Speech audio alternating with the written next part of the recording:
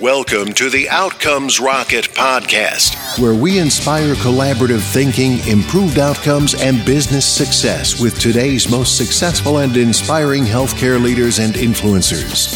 And now your host, Saul Marquez. Outcomes Rocket listeners, welcome back once again to the Outcomes Rocket, where we chat with today's most successful and inspiring healthcare leaders. I thank you for tuning in, and I invite you to go to outcomesrocket.health, where you can check out today's episode again if you loved it, or you could check out our other episodes and leave us a rating and review, as well as subscribe. We love hearing from you and can't wait to hear what you think.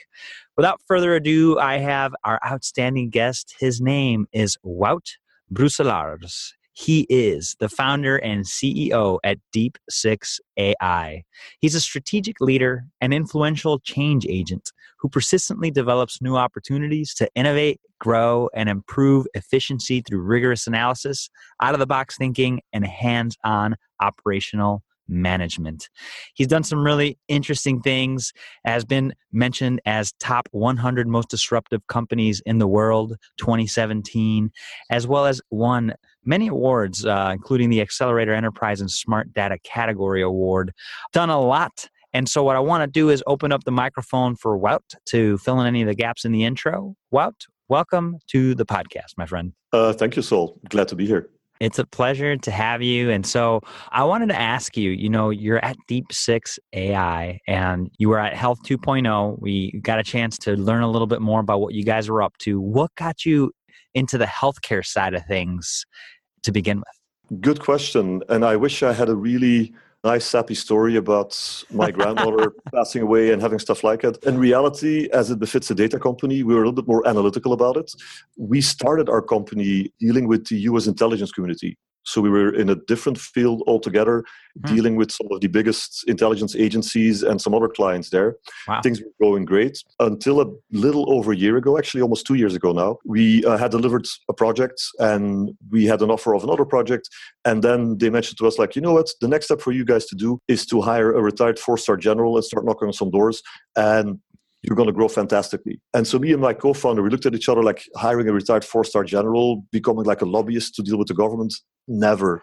That's just not us. That's not our company. Yeah. And we knew that what we had been building was something that had much wider applicability. We were basically using a combination of various AI routines to deal with massive amounts of high velocity, high variety, high complexity data, right? Or high variety data. Yes. And we felt there's a lot of opportunity to bring that into healthcare. It was a combination of us not willing to become a government, what shall I say, client or whatever, right? And Yes. provider. And feeling like we had a tool that had proven itself in arguably the most complex and difficult data environment in the world to deal with, right? Intelligence is looking at all the data all the time in real time, right? Yes. And sifting out the true from the false. But if we can do that, we can probably do something in healthcare as well, which is very vertical. So we spoke to a couple of people in healthcare, got some really good feedback, built a very early prototype of what we could do based on our platform. And then we applied to the Techstars Healthcare Accelerator, got accepted. And from then we were all in. That is so cool.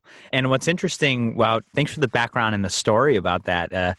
You find yourself in these moments. And listeners, we all find ourselves in these moments where you're faced with making a decision between what you stand for, a decision between doing something that you love and doing something that you have to. And Wout, take us back to that moment and tell us a little bit more about the thought process, the feeling, everything that led to you just finally saying, this is what we're going to do. I would say the key variable in that decision were honestly a couple of shots of vodka. It was us. I love it.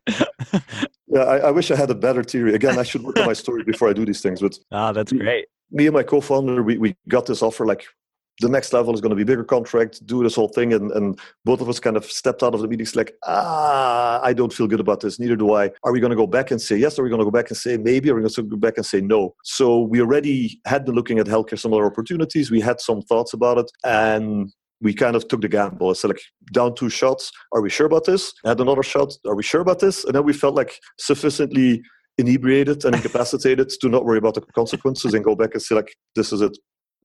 Oh my goodness. Well, you know what? That's pretty funny.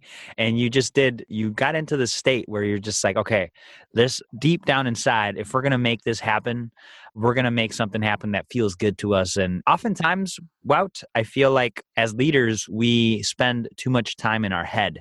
And those shots of vodka, potentially, there's other ways to get there. That's one way, which, hey, good for you. And there's other ways to do it as well. And so leaders, the message that Wout is getting to us is that you have to make sure that you not only spend time in your head, but you spend time in your heart when making big decisions like that. Would you say I summed it up well, Wout? Yeah, absolutely. I think you have to trust your gut to some extent, right? And Yes. you have to be willing to come to a place where you can kind of balance the strategic with the opportunistic. And sometimes you feel like, you know what, this is a great opportunity, but strategically it doesn't really fit in the long-term plan or doesn't make me feel good. And so you say no to things. Sometimes it's the other thing. Like you say, like, you know what, this is not exactly our strategy, but the opportunity is great. And I can still see how eventually it'll fold into our strategy. And then you can say yes to things. But it's kind of having that broad framework that is flexible and dynamic, but it's kind of a compass. And like you said, there's a moral component, there's a strategic component, there's a lot of things that come into it. Yeah, for sure. No, that's awesome. I appreciate that and appreciate the candid answer. Well, would you say, so today, you guys, how many years have you been in healthcare now? We're now in our second year. Second year. So in the 2 years that you've spent in healthcare, what would you say the one thing as it relates to AI or anything that you feel in general, healthcare leaders need to be thinking about?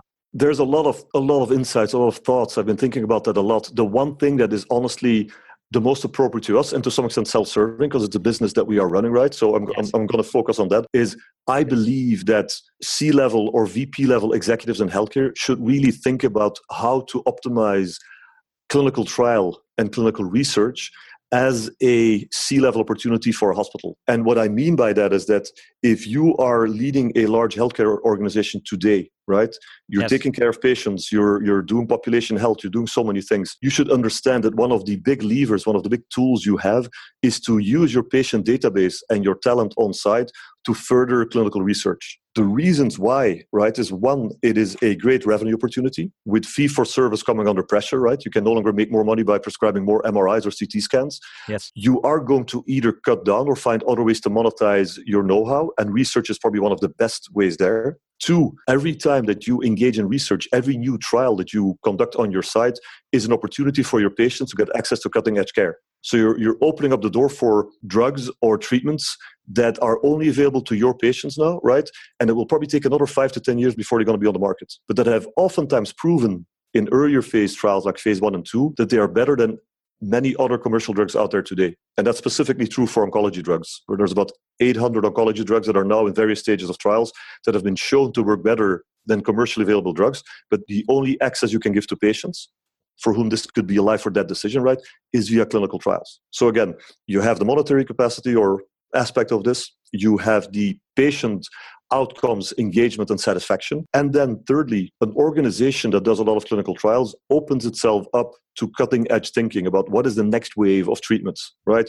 How can we think more? How can we learn more from what we do every day? It allows you to build an institutional knowledge base and basically disseminate all this thinking from the frontier of medicine. And it allows you to attract talent that is interested in that and is forward-leaning.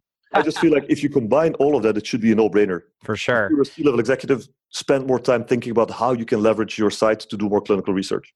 That is a really interesting thought. And as we approach the new age of healthcare, it's important that the listeners, if you are an executive at a hospital, you think about out-of-the-box things to create new revenue streams, especially when we've got this value for service coming in instead of fee-for-service. Wout, what would you say right now, the percentage of hospitals actually taking advantage of this type of leverage? Today, it's mostly the academic medical centers, right, that are big on research because it's basically in their cultural DNA, you would say. Yes. So about 10%, I'd say roughly 600 are doing a lot of research. But if you look at the numbers in recent years, where you see the biggest growth in bringing new trials, and of course, they benefit from the law of small numbers, right? If you have 0 trials to start with, if you add 1 or 2, it's a great percentage-wise increase. But if you look at it, there's a lot of growth in smaller hospitals, in clinics, in even community hospitals that realize that they have access to patients, to demographic of patients that typically don't frequent academic medical centers. Yeah. If you think about LA, you have Cedars-Sinai, right? a very well-known and very prestigious academic medical center, because most of the patients that go there are fairly of a certain demographic. They're fairly well off. They can afford to go there, or their insurance can afford to send them there. There are so many other patients of an interesting background who cannot afford to go there, who go to community hospitals, but they are typically the patients that pharma companies are thinking about the most. A lot of basically long-term diseases, right, and lifestyle diseases, obesitas, cardiovascular diseases, are typically frequenting these populations more than the more affluent patients at the AMCs. Yeah, that's very fascinating. A unique idea for sure.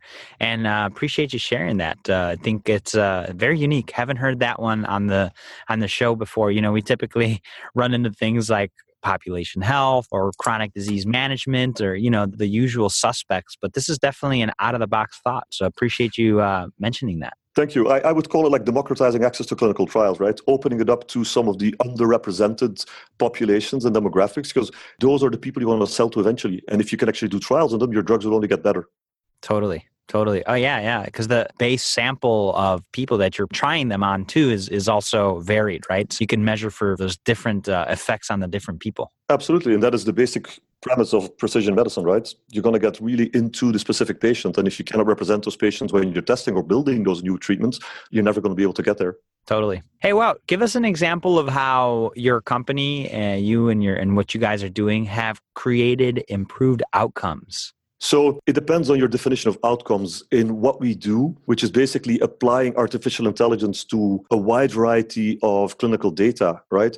To find and match patients to clinical trials much faster. An outcome that we measure is how many patients can you find for trials and how long does it take you to find those patients? If you have a target, say for a trial, and I'm going to use a real life case right now that we did at Cedars-Sinai. We had a principal investigator, a PI, who was doing a study for a biomarker for non-small cell lung cancer. She had spent 12 months to find 23 patients for her trial so she could test whether the biomarker worked, publish the results, and try to commercialize this, which is a great step forward. So after 12 months, she only had 23 patients.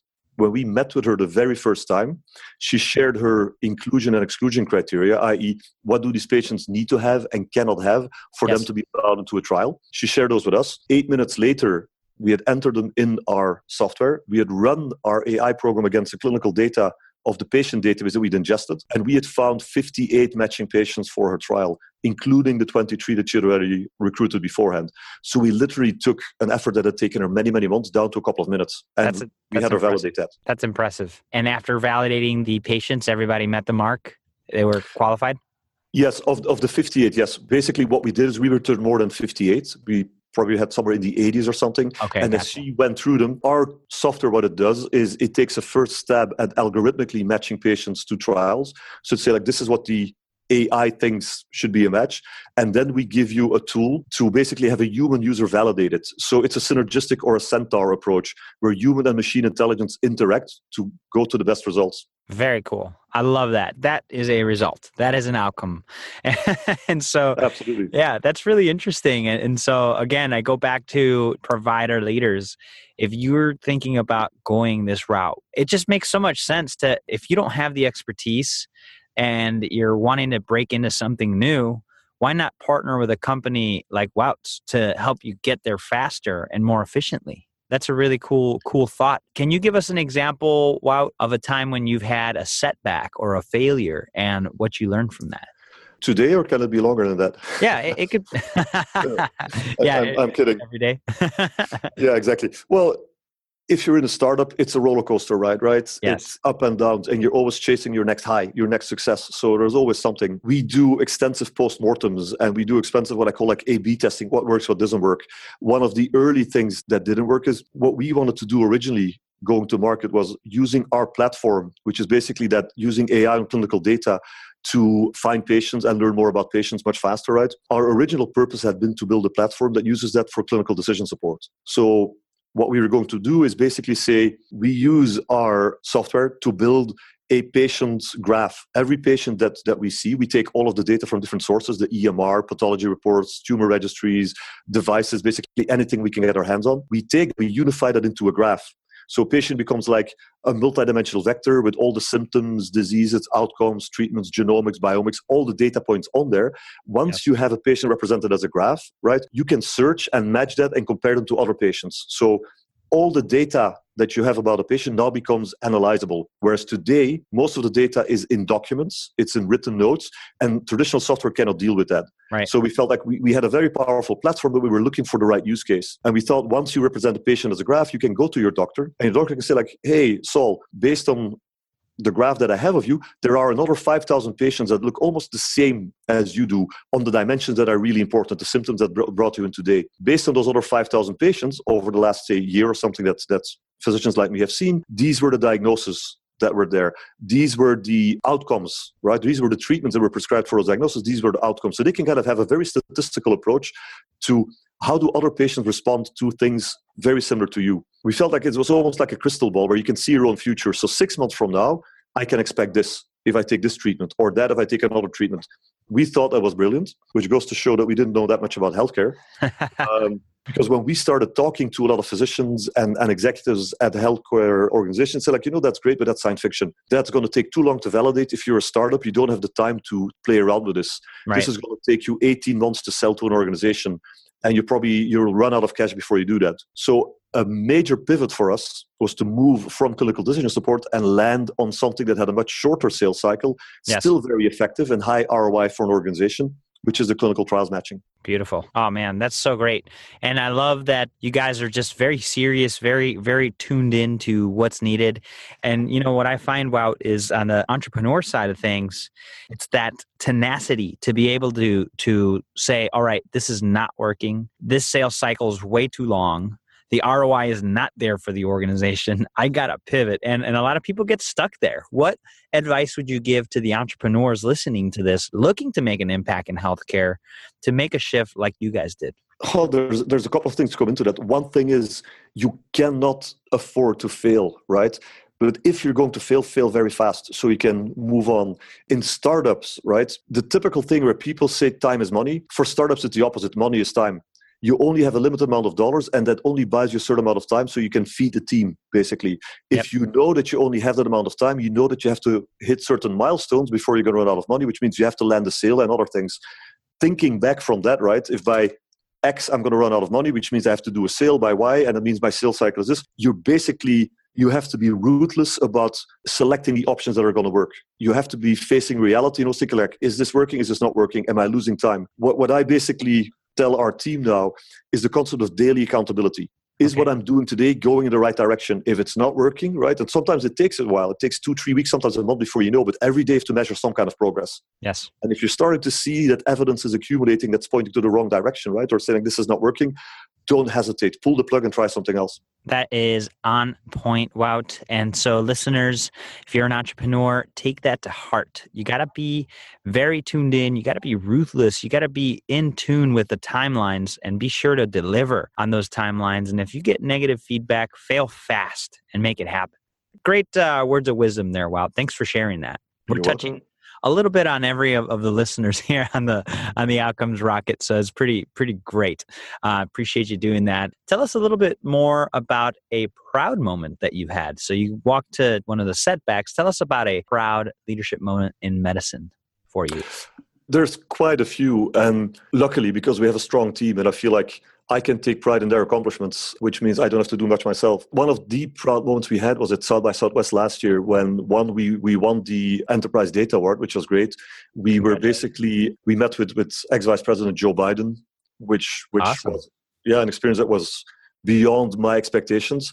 I tend to be a bit of a cynic and think like, oh yeah, fine, we'll meet him with Joe Biden, whatever. But when you actually meet the guy and he talks passionately about what he stands for in the moonshot effort to cure cancer, I walked away super impressed. So there was all of that. But then probably the most important moment was when I got off a stage at South by Southwest where I was talking about Connect to End Cancer, which was one of the events.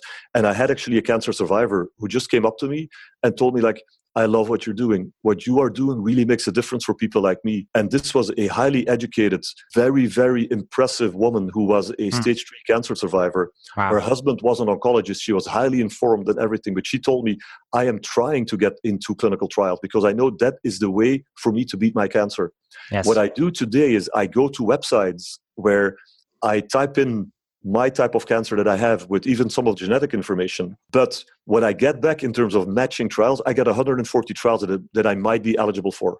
which means that I have to sift through 140 trials, which means in many cases, they send me to a website where I have to take a survey, or I have to be on a phone call, or I actually have to go and meet with a PI or trials coordinator. And then they start deciding whether I'm eligible or not. So that takes me many, many months to weed it down. And then they tell me, oh, we cannot enroll you in this trial because of this. With our software, 3 or 4 clicks, you will know in minutes whether you're eligible for trial or not, which for these people saves you so much time and allows you to focus where your time is best spent. That was really a proud moment when she basically validated our idea, said this would make a difference. Until then, it was a business, right? And it's really for us, like, we're doing this and we want to make this. But when you meet a person like this, we were completely blown away. Yeah. It just gives it that much more meaning and validation that it's actually on point with what the market needs. Absolutely. And also with what can really be a life or death situation for an individual person, which is incredible in a way. I mean, if you're a physician, you're probably used to that. Every day you can make a difference in a person's life. If you're a startup, it's a privilege to be able to do that. Totally and agree. It's a great motivation for the entire team. I mean, everybody was when I mentioned that, oh yeah, and by the way, I spoke about this first, and by the way, we also won the award, and we met with Vice President Joe Biden. But that all was like, nobody listened to that anymore. It was all about this person we met where he actually said, you guys are making a difference for us. Yeah, that's highly impactful. Highly impactful. That's awesome, man. Congratulations on that that was a great day, wasn't it? It was amazing. It's hard to, yeah. If that sets your standard, like, how are we going to top that? You're like, oh man, I got a lot of work to do now. Yeah, exactly. Wow. Tell us a little bit more about a project that you're focused on today. We have a lot of different projects that we're doing. There are what I call the research projects and the technology projects. There are more like the use case projects. One of the things that we're trying to do right now is to basically create let's call it a marketplace, right? Which is a public platform where all the stakeholders in clinical trials, which means hospitals that are sites that conduct trials, sponsors or pharma companies or medical device companies that are running the trials, right? CROs, which are the facilitators and the subcontractor trials, but also patients. We want to build a platform where all of those can interact and where they can basically find out about trials or find out about sites or find out about sponsors or about patients, so they can all share their data.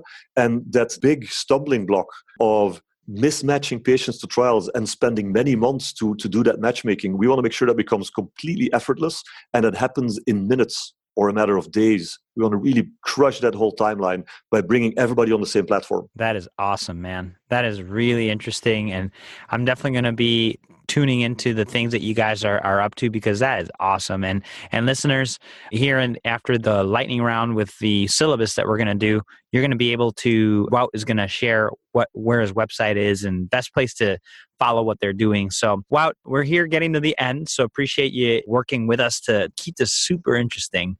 Right now, what we're going to do is I have 4 questions for you, lightning round style. We're going to build a syllabus on what it takes to be successful in medicine. It's the 101 or the ABCs of Wout Brusselaers.